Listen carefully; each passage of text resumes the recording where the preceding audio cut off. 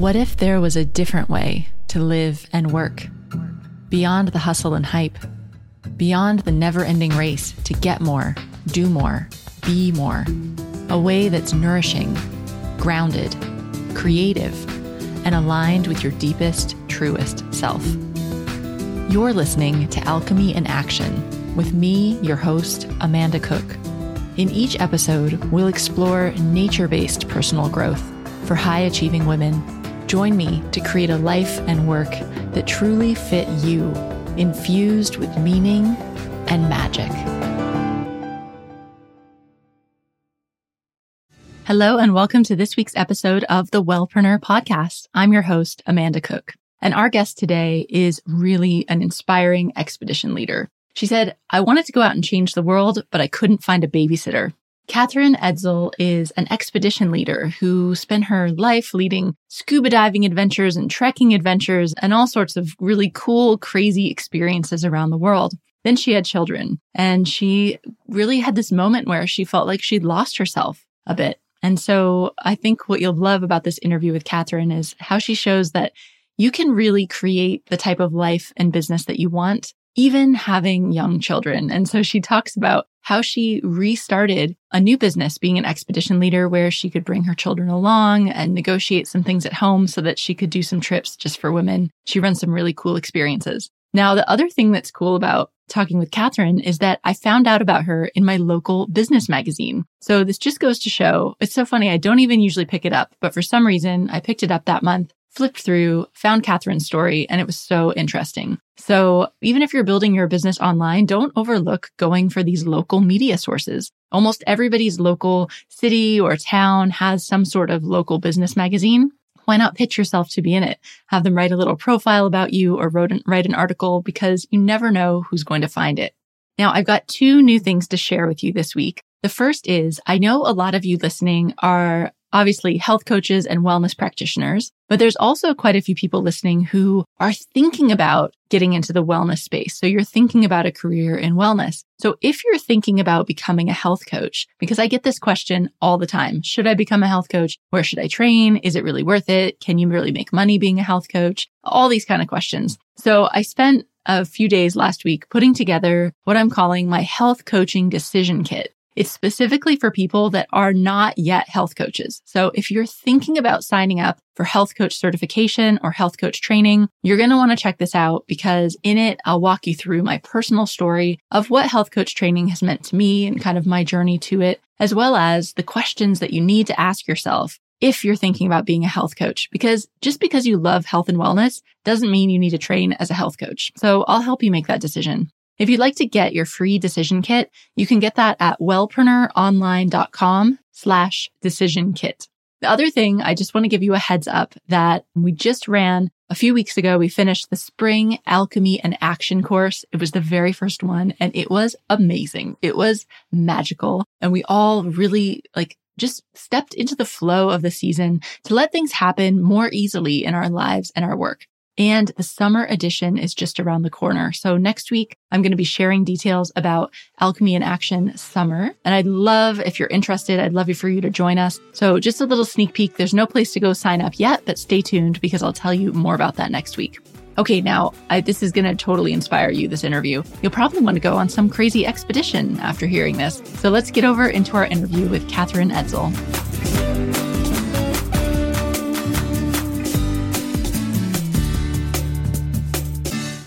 Hi, Katherine. Thanks for joining me on the show today. Oh, thank you for having me. So I came across you. Actually, this is a great story for everybody listening, that the benefit of just putting yourself out there in various locations, because I discovered you through one of those free business magazines that they put through the door because we live in the same area. And I read about your business and I thought, that's so cool. I need to have her on the show. So really cool that it worked out that way.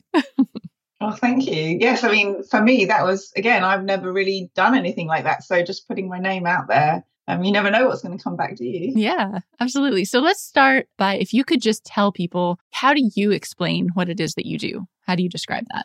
Okay, so my name's Katherine Edsall, and I lead the Matriarch Adventure, which is a transformational expedition for women to really get out of their own environment and have an amazing adventure in an incredible environment. We track desert elephants in Namibia. So that's basically what we do.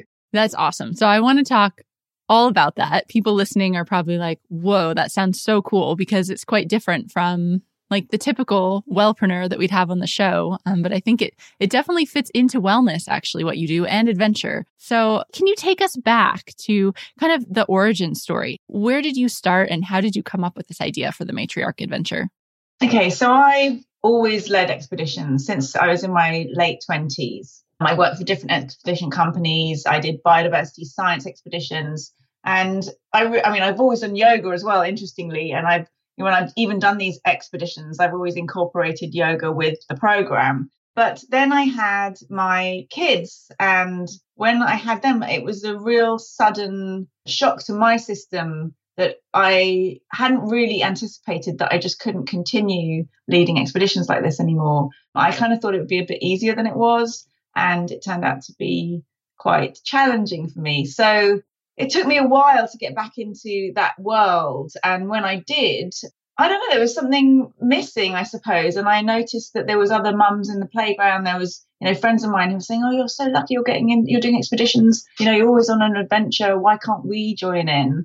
And I thought, you know what, I could do something for them, for including women who wouldn't normally do this kind of thing. And looking at it more as a transformational experience. So just, reclaiming a bit of your old life. Because I think, I don't know, I can speak for many of my friends, but once you have children, you feel like you leave a lot of yourself behind and you don't do the things you love doing, and you don't really give yourself the space to even really think about that. So these expeditions are not just for mothers, although it does tend to attract that sort of demographic, but for any woman who is in a transition period, who just wants to, just blow it all out and just really see what they want to do next. Mm-hmm. So I listened to your TEDx London talk, which is linked from your website if anyone wants to take a listen. It's really, really thought-provoking. And you lead off your TEDx talk with a quote on a card that you received, which is, I wanted to go out and change the world, but I couldn't find a babysitter.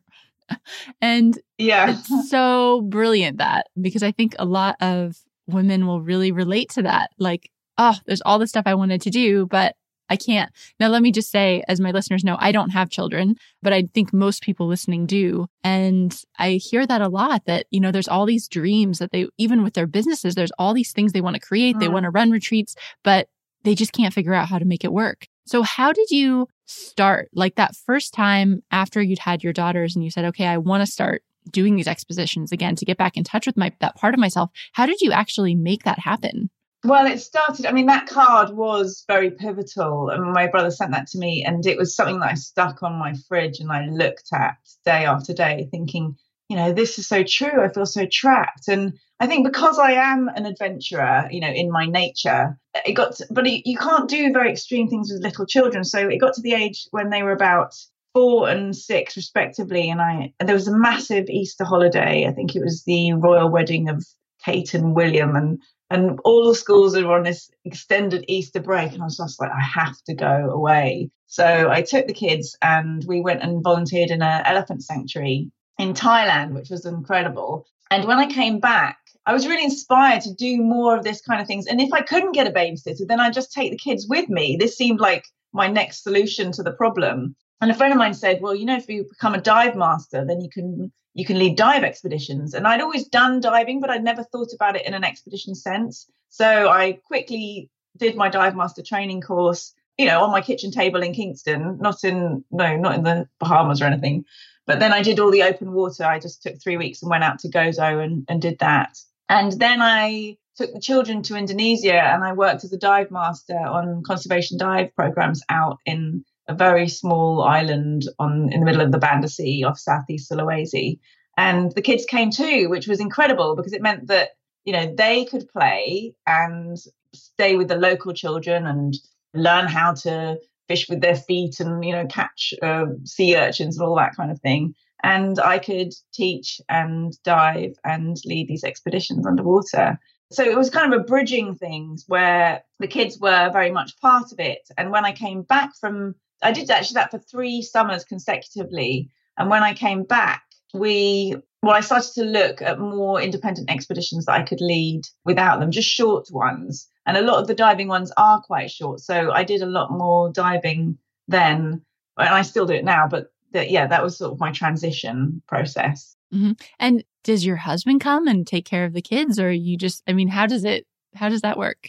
If you don't mind sharing. So he came for the beginning of the first expedition to Indonesia. He came out just while I was sorting out childcare over there. But actually, Indonesians, Thai, lots of, in the Southeast Asia, they love children, really love children. So it wasn't very difficult to find a family that would look after them when I was not available. Mm-hmm. And the family we found actually had 2 daughters, 2 girls that were very similar to my girls' age. So they got on really well, even though they didn't speak the same language. They just muddle through, and they're still friends now, and they Skype each other and stuff like that. So it's very sweet. I think so. I've got a girlfriend who, before she had children, traveled all over the world. For an entire year, her and her husband traveled around the world, and they travel quite a bit. And when they had kids, one of the places they love is India. And so they took them as a toddler and a baby to India, and people were like horrified that, what are you doing taking your kids to India? And she's like, well, there's loads of kids in India, and they love kids. Like, it's totally fine. And it's funny how it's just the unknown. I think it can be so intimidating for us. Yeah, no, definitely. And it's just about feeling that you're secure. Yeah. And I'm quite used to not being that secure. So it's not so daunting for me, I suppose. Let's talk about this idea of adventure. I mean, what have you noticed when women, what's the benefit of experience? I mean, I know what the benefit is, but like, what are some of the changes that you notice as women start to kind of trust themselves and go on adventures like this? I mean, it's actually incredible to see the transformation, because it's not always that people don't transform in the way they necessarily think they're going to. People come and they find, they think they're going to find the heat difficult. They think they're going to find the living in close proximity to other people difficult, but it's actually the dirt that gets them, or the fact that it's so hot and they can't get any space. And, so there's different things that impact people in different ways, but these sort of uncomfortable things are often the things which give them the greatest achievement when they come back. So the transformation happens in that respect, as well as sort of the well-being side of things, which is the meditation and the group conversations around the campfire, the just experience of having that close proximity to nature and extreme wilderness environment, which, we're completely in Namibia. It's a massive landscape. So it hits people in different ways for different reasons. There's no one way through it at all for anybody. On a personal note, what has surprised you about running these trips and starting to have this kind of business? I think how similar people are to me, and how much we have in common. And I think we live in our little worlds quite isolated often, doing our own thing, when actually there's that solidarity that when you put a load of women together who are in, similar situations often, then you really feel that there's that community and that solidarity between us. And that is really fascinating, because they are women from all over the world that come as well. So it's not, I'm not just, it's open to everybody. So that bonding, that similarity and that sisterhood, which is what I've kind of hoped for, but it's real, it really does exist. And that's really nice to see. What do you wish, if you could go back to a few years ago when you were just getting started running this business, what advice would you give yourself? It's funny. It's actually the beginning bit wasn't the hard bit. The beginning bit was I was really in the flow with it. And it was one of these things that, when you get that momentum and you just start working on a project and the ideas are coming in really fast and you just act on them. And if you'd thought about it properly, then you might have stalled yourself, because I'd never really run a business like that before. And I didn't know all the loopholes and I didn't know all the pitfalls, and I didn't know all the things that I'd have to do to be able to run a tour agency, which is in effect what has happened. if I'd known all of that, I probably wouldn't have embarked on it in the first place. But because it was coming from really a need within me to provide something, I wasn't hampered by those things. So it's more difficult later than it was at the beginning, if that doesn't really answer the question, but it's sort of, it was a different way around. So it became harder later. And I think now that it's going, there's, I would have never considered there was so much admin involved, but there is. But I love it too, because it's very personal, and I speak to women personally, and it's not a tour, it's not something you can just buy off the peg. It's something that people have to come through me, and we talk about it, and we talk about what they need and what they want and what they're hoping for. So it's quite labor intensive. I think, business is a journey and personal development also, and there's so much, we go into it a bit naive. And like you said, good thing we do, because otherwise we might not start our businesses. Yeah, absolutely. So it's interesting to know now, knowing what you know now, looking back on it, what you would change. A lot of women listening really want to run retreats and run trips with their people.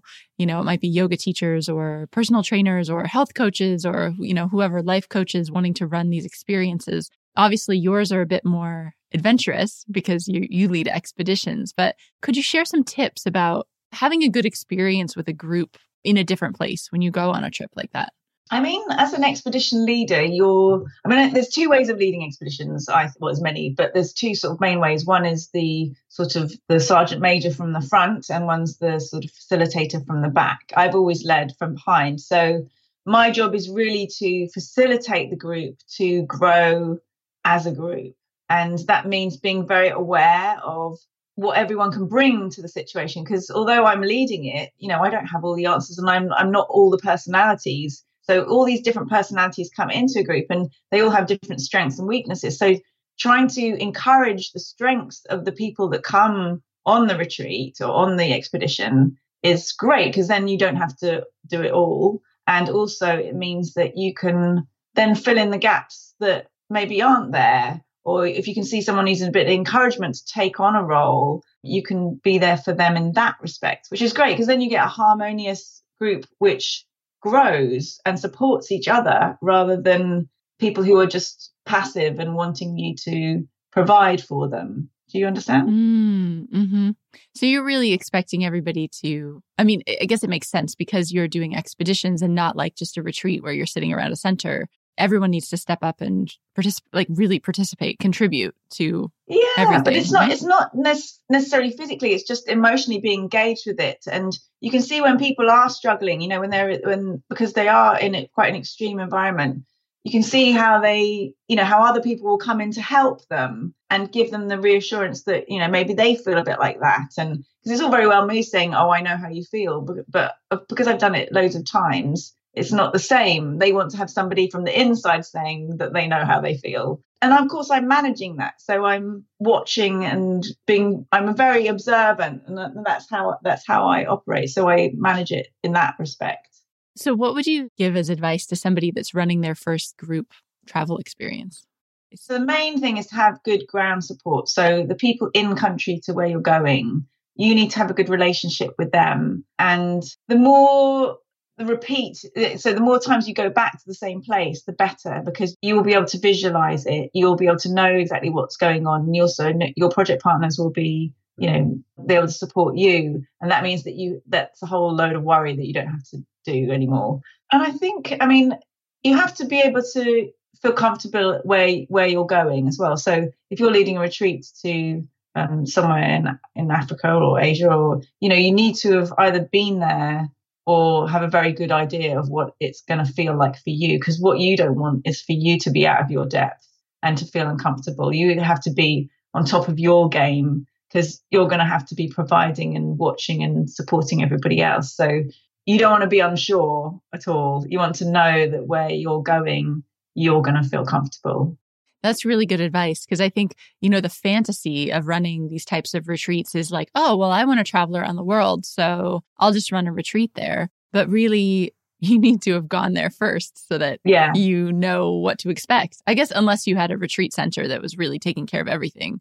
Yeah. But yes, you just need to be familiar and on top of it. So I'm curious if we can kind of shift a little bit towards you as a business owner in the wellness space. We have to try to keep ourselves balanced and well as we're running our businesses and dealing with all life stuff too. So I wonder if you could share some of your personal practices or habits that help to keep you balanced. Yeah, it was interesting. I was giving a talk yesterday and somebody asked me the same thing. Like, how do you bring that back into Kingston, for example? And I was saying that it's because I have these amazing experiences. I suppose they are the wellspring for me as well. Even though I'm leading it, I'm still experiencing it. And I can just close my eyes now and I can transport myself to a particular place in the desert where I've sat on a rock and meditated. So it's like, it sounds a bit Star Wars, but it's a bit like that escape where you just close your eyes and you imagine you're in that peaceful place. And that's what I can do now.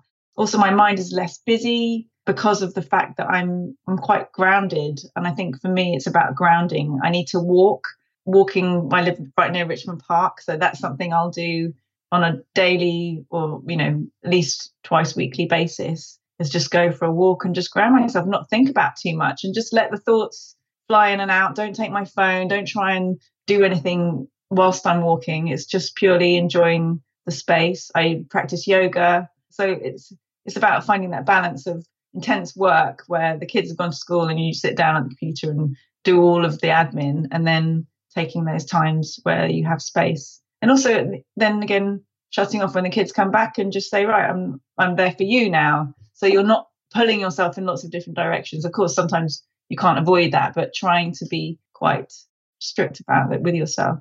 Has that been a challenge, like trying to figure out how to balance work and family? Yeah, I think I've always been, it's been easier. It's easier recently because they are, they're a little bit older, so they can take themselves to school by bus rather than me having to drive them. I think before there was I felt I was rushing around all the time, like ferrying them and, trying to get them to school, get them back to school, get them to their clubs. But now I've kind of made a few different changes, like saying, okay, they get the bus to school, and the clubs, they have to also be able to get there under their own steam if necessary. Sometimes I will take them, but it's just putting those things in place, making sure that meals are planned and what's coming, so that so things aren't too random in the household, I suppose, because I work from my home, so my home is my office as well. So when the kids come in, then that's it. It's pretty much over. Do you have any sort of like morning routine or things you do? I know you talked about walking in nature, which is really grounding, but do you have a morning routine or other types of daily wellness routines? Actually, what I tend to do is I'll get up, and as soon as the children go, I'll actually go straight into work. And then once I've done that sort of outpouring, catching up, and then I'll have a break. So then I'll have a moment, and that's when I'll sort of take stock and then see what has to go on for the rest of the day. So that will be the sort of the time where if I feel like meditating or feel like going for a walk, that's when I'll do it. So it's almost like there's like an ebb and flow to the day. So it's quite intense straight away. So I wouldn't spend much time on my own sort of mental space or physical space, work really hard, and then I'll take a break sort of mid-morning where I'll concentrate on myself. How did yoga come into your life? Like, how did you decide to train? Are you a yoga teacher as well? Yeah. So how did that evolve?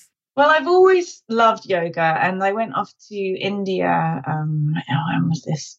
1990 something, early 90s, and I went to an ashram there and really found it. It was the whole thing. It was India. It was all very spiritual, new, and exciting, and incredibly authentic. And I remember this sort of old yogi. He was about 80. He looked about 80, and he was like all wrapped up in knots and teaching us all these things. And I just thought, that's so amazing. And then came back and just carried on practicing in a small way, just doing classes here and there. But it was actually when my youngest daughter was about 2, and I suddenly had a few more hours in the day where she was dropped at a play group. So I found out about an amazing seasonal yoga course run by 2 amazing women called Sue Wood and Julie Hanson. And this was a conglomeration of yoga, hatha yoga, with traditional Chinese medicine. So all of the postures were connected with the meridian system, which is also connected with the seasons, because the whole of the traditional Chinese medicine runs on, the seasons and the way that it incorporates that into your body. So this was amazing. And I studied this while my daughter was at playgroup. And then there was, I think, every month there was a whole weekend course where my husband just took the kids and I did the practice. And so after a year of this, I had my seasonal yoga qualification, which was fantastic. And then I'd never actually done it to teach. So originally I just did it because I wanted to do something for myself and I wanted to learn a bit more about yoga and, the whole spiritual side of it, the whole anatomical side of it, because I didn't know much about that. So it was really for myself. But once you have that qualification, you think, I might as well share that because it's quite valuable. So I started up a little practice here in Kingston and then, taught at festivals and also on expeditions. I do less of that now in Kingston because I'm away so much and people actually don't like that fact that I'm, once they have a teacher they don't want them to keep going away. So I don't do any group classes. I sometimes do one-to-ones and post-operative work as well. As we're recording this, we're kind of coming up into the new year, and I'm curious, where would you like to take more risk in your life or business in the coming year? I think for me, the risk is not the physical. I'm happy with physical risk. The risk is more in the technological side of things, because I'm not traditionally a technological person. I didn't get a phone until I was 38. I'm much happier actually out of contact with everybody. And so that side of things is really challenging for me. So to take risks in the sort of in that side, so marketing, websites, all of that side of thing, that's more of a risk for me because I don't understand it as well, if that makes sense. Mm-hmm. Yeah, absolutely. Yeah, I didn't necessarily mean physical risk either, it's interesting in your case because you take probably a lot of what people would consider physical risk in your, I don't know, in your travels. Some people would think so. But yeah, on the marketing side, because there is so much tech involved now in building our audiences and finding clients. Yeah, and it doesn't feel very natural to me. So I'm much more of a word of mouth person and just really speaking to people and giving talks. The TED Talk was one thing which, came out of the blue. I'd actually never done any public speaking before that at all. But since that, I've done a lot more, which is great. And I love that interaction with an audience. So that's kind of how I operate mostly, I suppose. Can you share how that came about? Because I know doing a TED Talk is a big goal for a lot of listeners. Well, completely by accident. I was actually, quite interestingly, I was trying to find somebody to help me because I didn't even know how to post on Facebook. That's how bad it was. So this was January, not last one, the one before. And I was saying, I've got this great idea. I don't know how to get it out there. And this guy was saying, well, I do this social media for champs workshop. Come along. And I said, well, when is it? And he said, oh, it's in about 3 weeks. And I said, well, I kind of need it now because I've only got a few weeks before I need to get this expedition on the road. So he said, okay, come and talk to me, tell me about it. So I went to he lived on a narrow boat. So I went to his boat and he was showing me how to post and how to find photos, all the very basic stuff that I just didn't know how to do. And then he said, I really like your story. I like what you're trying to do. I run these nights where people can come up and they're called yes stories. So you come up and you tell your story of saying yes. Would you like to do one? And I thought, well, I can't very well say no. So I said, yeah, I'll do that. So I'd never done a talk before, got up and gave this talk, which was kind of easy and fun and got a really good response. So I thought, and I'd always loved TED Talks. So in my, again, naivety, thought, I could give a TED Talk. So I literally just searched, found out when the London dates were, because I thought I'm from London. I don't want to speak in Massachusetts or something because it wouldn't work for me because I'm not from there. So I'm from London. There's the London TED Talks. The topic was about confidence. And I was thinking, well, that's perfect because my expedition is about sending women out into extreme wilderness and then which will in turn give them the confidence to carry on with their ordinary lives in a different way and to make changes with their life. So the whole theme fitted. So I literally just wrote down an application, sent it off, went on expedition, came back, and there was an email in my inbox saying, oh, we really love your idea. We'd like you to talk. And I was like, okay, fine. What do I have to do? And they said, well, you need to send a draft. All the time thinking they're just going to say, thank you very much. Yeah, we made a mistake. Or no, we've got loads of people lined up. We don't need you. and went through the procedure, sent the draft off. They sent it back and said, yeah, that's perfect. I said, what, do you want any feedback? Have you got any feedback for me? And they said, no feedback. It's great. Keep it as is. The rehearsal's on this date. And I was thinking, oh my God, now I've actually got to do this. And that was the real challenge, because then I kind of got a bit scared and realised that I was in Sadler's Wells Theatre, which houses 1,500 people, which is kind of a bit of a step up from 100 people in the top of a pub. So that was when I really had to work at learning my words. But they actually were very kind, and they provided me with a voice coach who helped me just really remember it, because that was my biggest fear, that I'd actually stand on stage and forget everything. So that was really helpful. Mm-hmm. Well, in terms of facing your fears, that's a huge one. Yeah, that was massive. Yeah. And I love that, because I think sometimes, you might as well just throw something out there and see if it sticks. And you did, and then it worked. And then suddenly you have to, step up and do it. But that's like the growing, that uncomfortableness is the growing edge, right? Yeah, absolutely. Oh, that's so cool. Awesome. Well, it's been great talking to you today, Catherine. Can you tell people where they can find out about you, find out about your expeditions, get in touch, all that good stuff?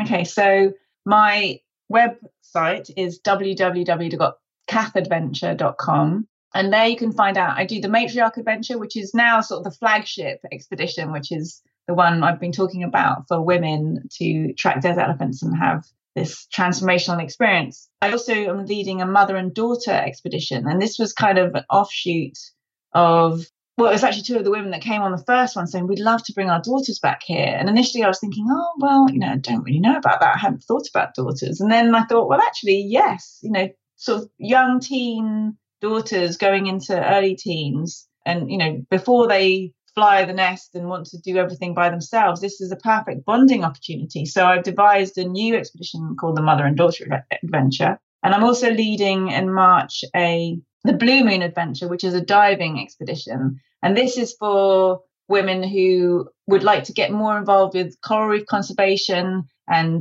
really just sisterhood in Madagascar. We're going to Madagascar. You need to be able to dive for that one, but just need open water or advanced PADI or similar.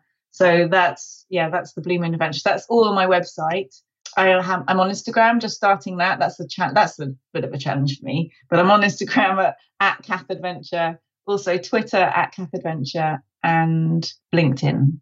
Awesome. And also, as always, we'll put all the links in our show notes and in our Facebook groups so that the listeners can get there. But the Matriarch Adventure, which is the flagship one tracking elephants, that's in November. So I think everyone listening, if you're interested in that, there's definitely still time to join that. So thank you so much for being here. This is fascinating. And I can't wait to see how your adventure unfolds with your business. Thank you.